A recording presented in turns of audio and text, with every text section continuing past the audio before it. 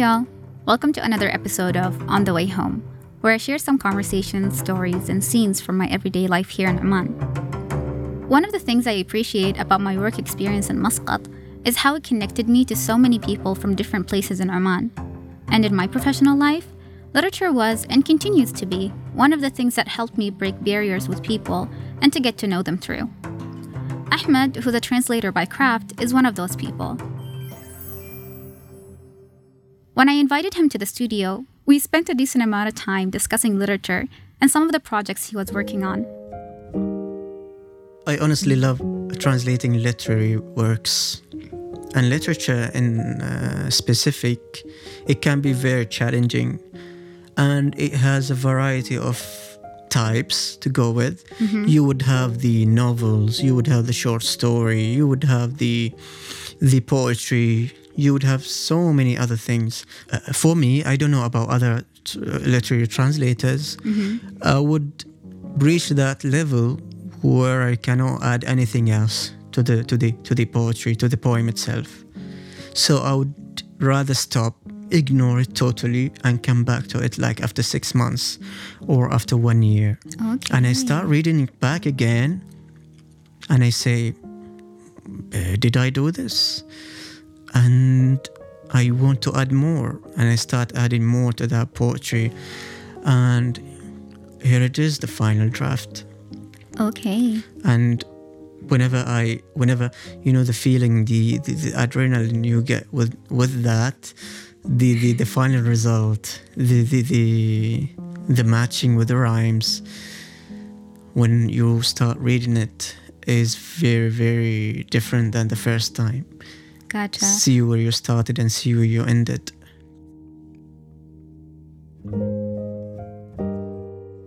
I never spent much time thinking about translation as a field. But with the keen eye of a creative translator, Ahmed opened my mind to all sorts of things concerning the written word. For me, as a writer, I focus on what I put on the page itself. But for him as a translator, he's concerned with achieving balance and bridging the experience of readers across languages, choosing the appropriate nouns and tenses, or the deliberate use of synonyms rather than direct translations, not to mention the cultural differences between readership, etc. The list of considerations goes on and on and on. As he already mentioned, Ahmed likes translating creative texts, and he pours a lot of time and effort into them. So, seeing this quality in him encouraged me to share some of my written works with him. I'd get excited to hear what he thinks of them, and what choices he'd make if he were to translate them. I don't just get his feedback as a reader, but also as a translator, which is something I really appreciate.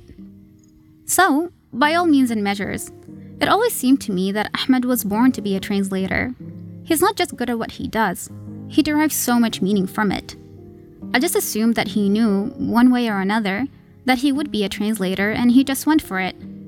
Turns out, I couldn't be more wrong for that assumption.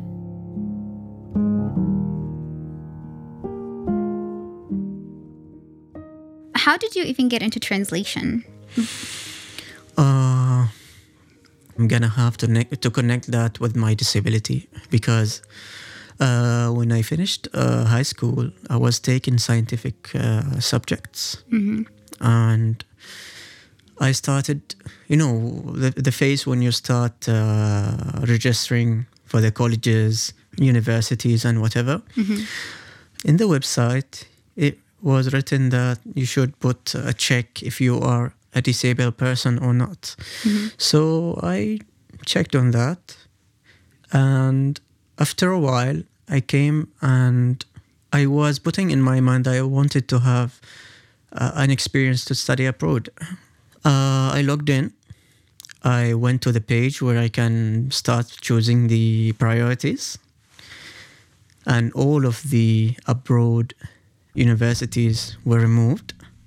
Oh wow! Believe it or not, all of the study chances to go abroad and study were removed. All of the scientific fields and scientific disciplinaries were removed, except for very minimal colleges, which I did not really put in my mind that at that time, because my score was really good, because I wanted something that matches my score got me?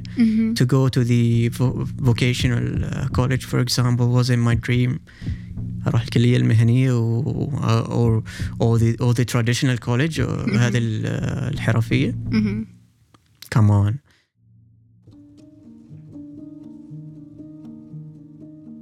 Despite navigating the same educational system, I instantly felt so distant from Ahmed's experience and embarrassed by my ignorance. I distinctly remember the college application phase like it was yesterday, and the Higher Education Admission Center landing page, aka القبول الموحد. How we had all sorts of majors, colleges, and countries to choose as preferences and to compete for. Imagine having all of those diverse opportunities disappear off the page because you checked a box for special needs. It was only during this interview that I learned about those restrictions in the system. Ahmed himself only learned about them when he was submitting his own application. I was really shocked. And very sad. I tried calling them. They said if you took out that check on the disability case and they found that you are lying, you are going into too much trouble. For even going around, consider doing that? And cutting around the bush was never an option. Okay. I really considered doing that, but I didn't. And my family, and especially my mother, was really against the idea of me studying abroad because of my disability case. And I tried to convince her one time, second time, third time. She started to get convinced because she knows I'm a fighter, and she knows I would, whatever sticks to my mind, I will do it at the end of the day. Okay. And all of my brothers know that, by the way. What's your order in the family? I'm the second. The second eldest? Yeah. Okay. So first there's my sister, then I come. Okay. The second, yeah. Since I was born, I was always very different because of this thing, because of this characteristic I hold. Whenever I need something, whenever I stick my mind into something, I'm gonna do it. Either they like it or not. And that's really admirable. And that's a Taurus for you. That's how you spot a Taurus. It can sometimes bring you lots of troubles, and sometimes you would feel very satisfied and very happy because you did it. Absolutely. Because whenever you feel that, oh, what if I don't, you would come back to it and think that, yeah, thank God I did it. Way before the whole college thing unfolded, Ahmed was very vocal about his decision and got into a lot of arguments with his family about it. So when the ball dropped on him, he got quiet, which was something his family was not used to. His mom, knowing her son all too well, approached him and asked him, "What happened? Why did you stop arguing?" And he told her and the family about what happened with القبول الموحد. So I ended choosing the College of Arts and Social Sciences in the University of Sultan Qaboos, and I started my journey there. When we started, they gave us a form to pick the major we want. I was really between media and English language and literature. After that, I picked the English language and literature, and I started hearing people talking about, oh, there is a chance of translation. If you are not really into reading books and whatever, you can always try out that experience. And I was mainly asking about the job market future. Got me? Yeah, okay. And one of my friends who was studying there with me, the same major, he advised me to take the translation. And the translation thing was really restricted to very minimum number of people. And you have to pass some sort of requirements, and you have to score some sort of high grade before you get admitted to that. So I did whatever they wanted, and I started my career into translation there after submitting all of the requirements. Wow. So you can say the translation path wasn't really planned. Did I enjoy it at the end of the day? Was there any regressions? No, not really, because Because I fitted in, I started enjoying What do you mean you fit it in? because Like in the subject itself or in the community? in the major itself. Okay. I felt like because I was really enjoying learning languages in my mid school, high school phase, and I don't know why I lost that passion right now.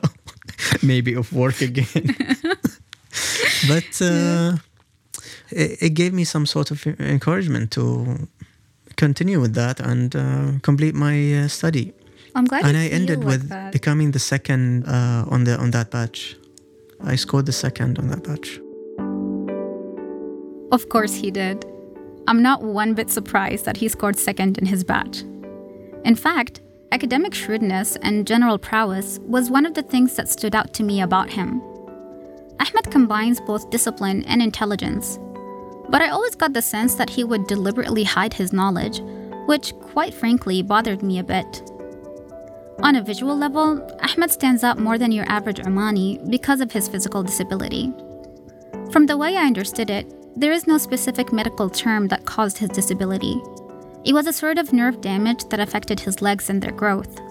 So, he hasn't been able to use them since he was born, and he uses a wheelchair.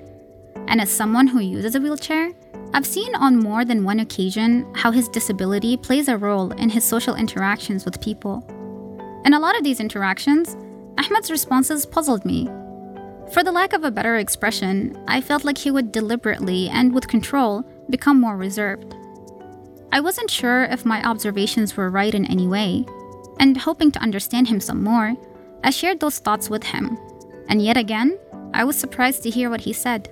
The way I'm processing thoughts, the way I'm dealing with thoughts, can be most of the time not loud and can be very loud. So again, going back to my the way I'm growing up, the way I'm living, the way I'm processing things, the way my case is, I learned that because of my, for example, disability,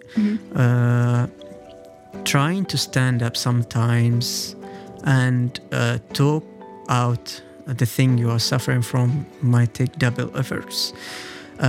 People, whenever you start to giving, for example, arguments, for me, for example, back in the old days, whenever I want to start and add an argument part to the conversation, they deal with it very, very stupidly, as they, yes, thank you.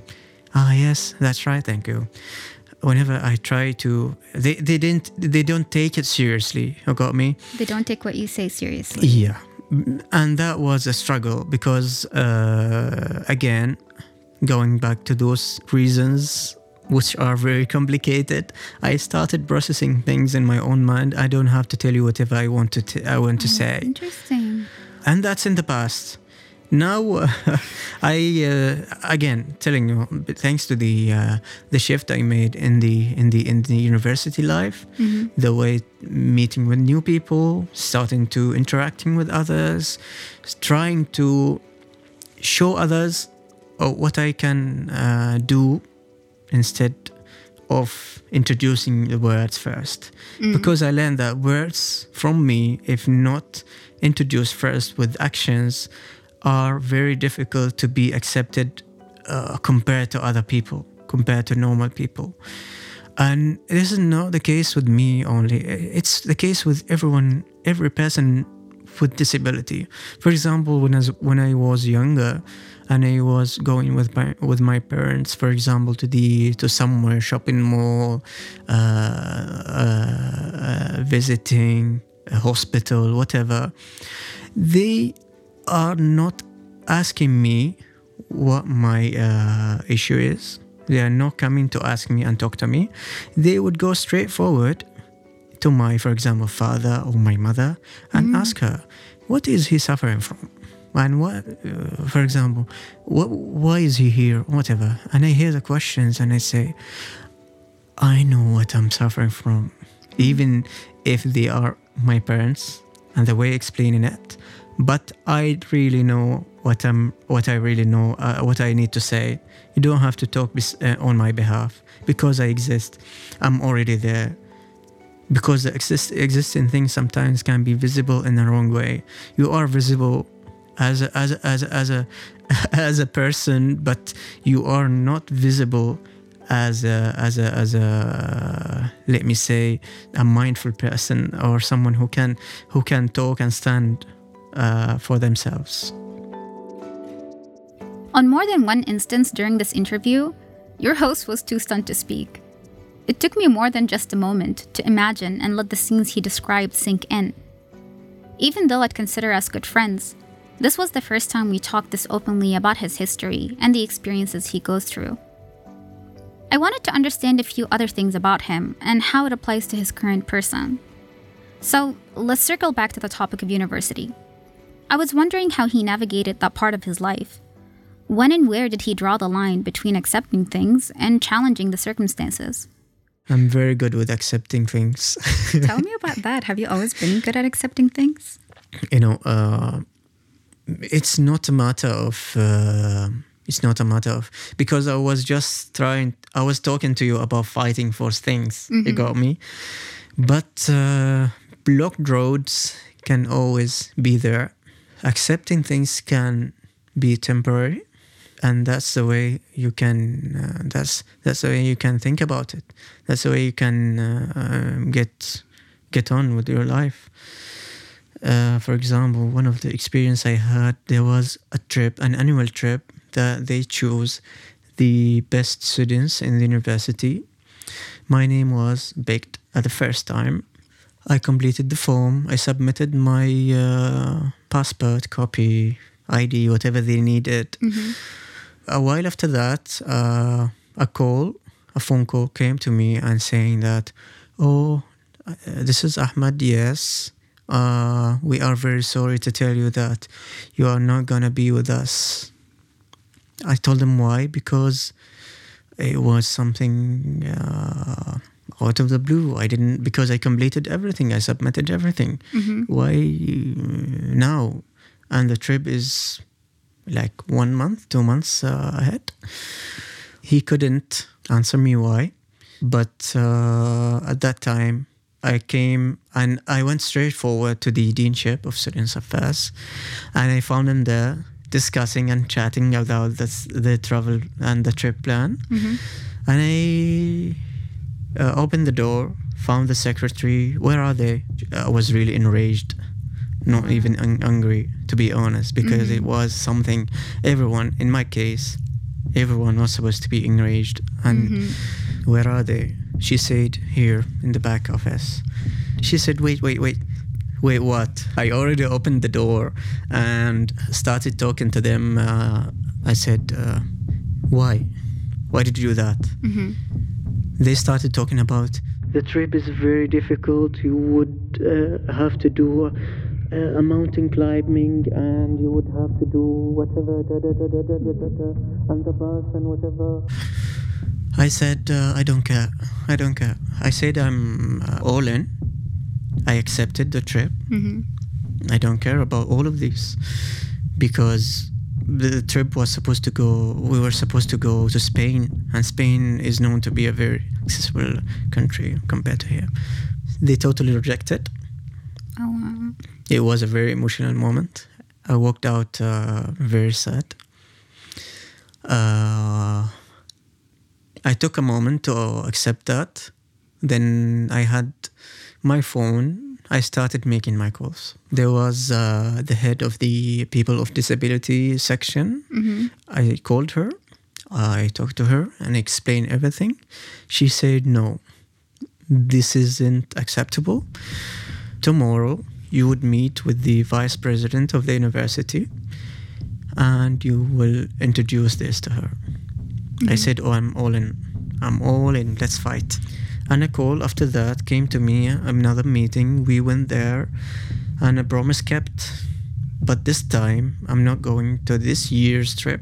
I was going to the next year's trip. Oh, so did you go? I will. Yes. I did go, and I won at the end of the day. So whenever I see the faces of those people who rejected me, I would say, yeah. Okay, say hi and goodbye and whatever. Oh yeah. Yeah, that's a very different version of you that I don't think I've ever seen or I'm used to seeing. I used to. You are used to find me as a calm person Very calm, very chill. never going to be angry. Yeah. And we started talking about the the zodiac and whatever, and thinking about it. But yeah, there were moments where I was very angry, and I'm still sometimes. When he was in middle school, Ahmed got diagnosed with stage 1 hypertension, or stage 1 blood pressure, which basically means that the force of blood flowing through your blood vessels is consistently too high. This condition is a major risk factor for strokes, heart failure, and even vision loss, among a few other things. I was really shocked to learn that he got hypertension at such a young age, because my old biology lessons told me that this condition tends to develop in older adults who have seen a lot from life. Some quick Googling confirmed to me that middle school is indeed too young for your average hypertension patient. And the more Ahmed shared about his past experiences, the more I felt he was justified in having that level of anger. Growing up, Ahmed faced worse and more intense situations than the ones shared throughout this episode. There's a lot that I wish I could share here, but had to cut out purely because of the time restriction. But here's what I can confirm. The accumulating events gave way for his anger to eventually manifest as a physical ailment. When he got diagnosed, Ahmed's priority was to manage this condition by controlling his temper and taking medications. He became very proactive about redirecting his energy towards figuring out his personal and professional goals. Thankfully, the older he got and the more he went to different places, experienced being in spaces where he can feel more normal and express himself, the less he had reason to be so careful about his hypertension. And the workplace has been one of those spaces. And I appreciate the work experience because I started feeling normal very quickly, very, very quickly. Besides giving me the rights I have to get without even asking, which was very nice, I started to feel that I'm normal. Mm-hmm. I can attend whatever the event they do. I can assist. They treat me as a professional person, not as a person who may need some extra time to do the work.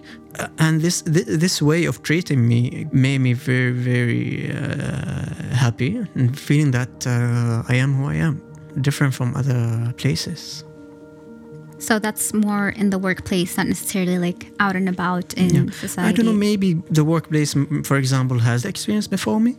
Maybe because they are well-trained, because I know some other institutions are still suffering from that, starting from the accessibility thing and ending with the treating part. So, yeah. Our mutual social circles and workplace are the main spaces I see Ahmed in. And I guess I can say that they're isolated worlds in themselves. I'm glad to hear that he had a good experience in those spaces because I can see the contrast the moment we step out of them. I'm often taken aback by the interactions that are very familiar to him. The unwarranted pity, condescending tones, intrusive questions, and the false assumptions. Hence why I felt that despite being familiar with him and his personality, I never asked him much about his history in fear that I would cross a line or say the wrong thing from a place of ignorance. And I'm really grateful that he wasn't only willing to answer my questions candidly, but share it here with whoever might be listening. I was born with my disability. My parents tried to get some treatment for me. Mm-hmm. I went to Khola school when I was an infant. No result. I went to India, first time for checkup, and the second time for the surgery. No results. The same thing. And the last option is to do a physiotherapy. The physiotherapy I continue doing like for 1 month or 2. The results were very, very minimal, if not there even. And I accepted the life as it is after that. I wasn't even introduced to the wheelchair itself. When was I the used first to time you use. encountered one? The first time was in grade 2. There was before the cane, the cane, and there was the carrying and taking whatever thing, and the wheelchair came after. Yeah. Do you think the culture in general, how it deals with different people with disabilities, do you think that has improved as well? Or how would you compare it to when you were younger? It has. Starting from the, let's say, the materialistic part and the cultural part, even the conversational part, when dealing with people. The infrastructure, like let me say 20 years ago, was very, very different from what happens now. And for context, you're like 26, 27. I am 26 right You're now. 26. Let's say, for example, when I was 6, when I was 5, most of the houses we visit with my cousins, my uncles, most of them. And it goes again to the culture that we have rain and we don't have a draining system. Everyone puts steps to their houses. Got me? And there is no idea of what is a slope or what is a ramp is. So making a ramp was some sort of a luxury. Those houses or those. That's why I was enjoying traveling or coming to Muscat only to come of these places, like, for example, the shopping malls. They were accessible. No, not because of me, because of the trolley. Trolley? Yeah. But that's a fact. To be honest, because of the trolley. Then after that, they started seeing that, not only the trolley needs to be pushed, the people needs to be pushed as well. The starting with the dedicated parking spots, the ramps, the flight experience was different as well, and it's still sometimes challenging in Oman and in different countries. The lifestyle, the way people talk to you. For example, when I was a child, people would see me as in a very pathetic way. They would start praying and saying dua or madriwish, and I'm still fine with it, but that's all right. But the way you say it depends. Can judge on your personality and judge on the way you perceive me, because dua is for everyone at the end of the day, and I have to accept the kind word as well as the other ways of saying it. In the few occasions where I saw those interactions, I'd filter my annoyance through humor, but I'd run out of humor real quick. Angry and annoyed, I wondered, what goes on in Ahmed's mind when those things happen to him? How does one still manage to respond with grace to situations that entitle him to be anything but graceful? A while before this interview, I asked him this. Is he numb to those regular interactions, or does it still bother him?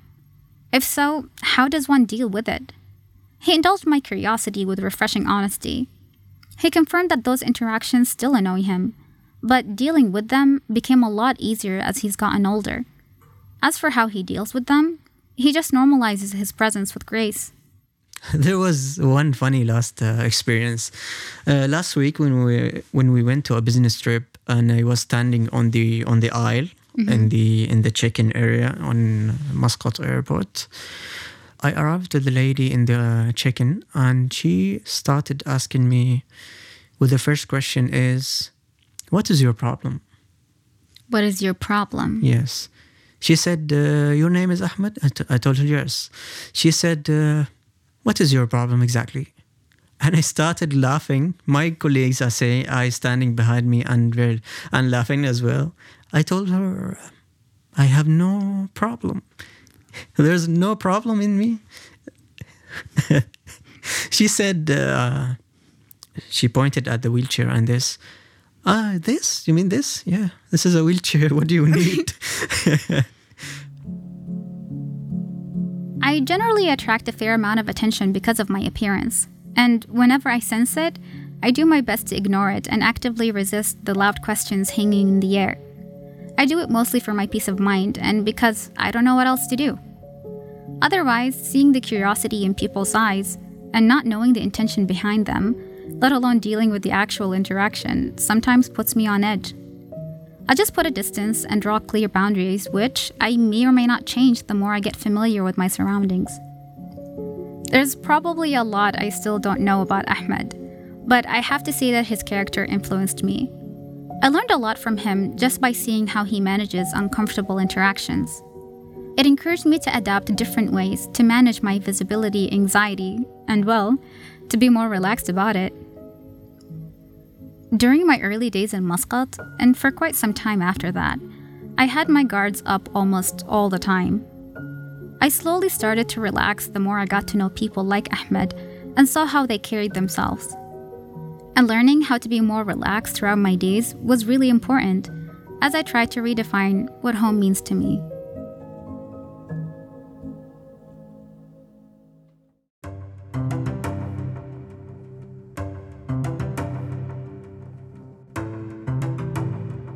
On the Way Home is brought to you by Oman FM.